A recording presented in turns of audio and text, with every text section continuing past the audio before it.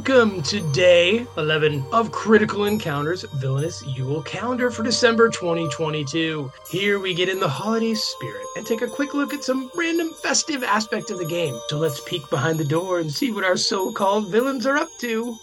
Tonight we're going to continue our lore on Santa Claus in our part 2. On one particular Christmas Eve, a thick fog settled over the North Pole, seriously hampering visibility. Santa found a solution in Rudolph, the adolescent fawn of one of his flying reindeer, Donner. Rudolph had previously been ostracized by the other reindeers for his nose, which glowed a bright red.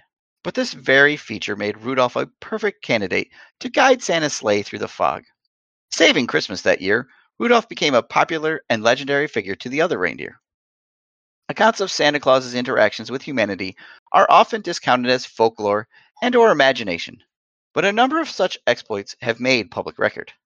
Early reports of Santa in his modern incarnation were made by author Washington Irving under the pseudonym Dietrich Knickerbocker in his 1809 History of New York, and by writer Clement Clark Moore in 1823's A Visit from St. Nicholas, more popularly known as 'Twas the Night Before Christmas.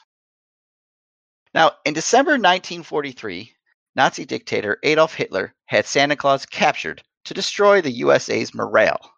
But US President Franklin Roosevelt sent Sergeant Nick Fury, Captain America, and Bucky Barnes to rescue him.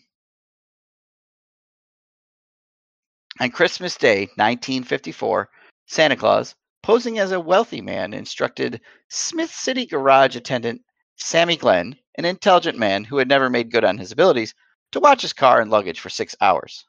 On impulse, Glenn borrowed the car and a suit and entered an executive club, where he met an attractive woman and received a job offer.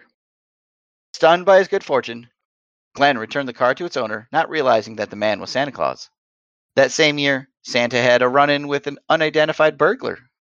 The following Christmas, Santa, keeping his identity anonymous, chastised wealthy miser Oliver Gomble for his selfish ways.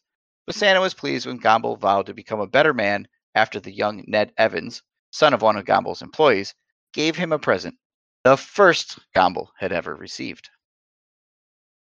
Now, in more recent years, on Christmas Eve, Santa saved New York City from the hate monger, a clone of Hitler, when his sleigh, seen only as an unidentified flying object, soared through the air at unprecedented speeds, distracting one of the hate monger's pilots, who crashed into the hate monger's nuclear bomb.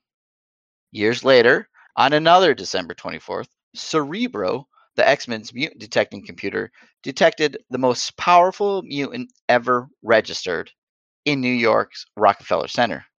This being was also detected by the Brotherhood of Evil Mutants, Unus the Untouchable, Blob, Toad, Tanabe, Mastermind, etc., who sought it out, resulting in a skirmish with the X-Men. This ended when Santa briefly transformed the Brotherhood into inanimate toys, teleported the X-Men away, erased both groups' memories of his involvement, and then gifted the city with snowfall, the first white Christmas it had had in years.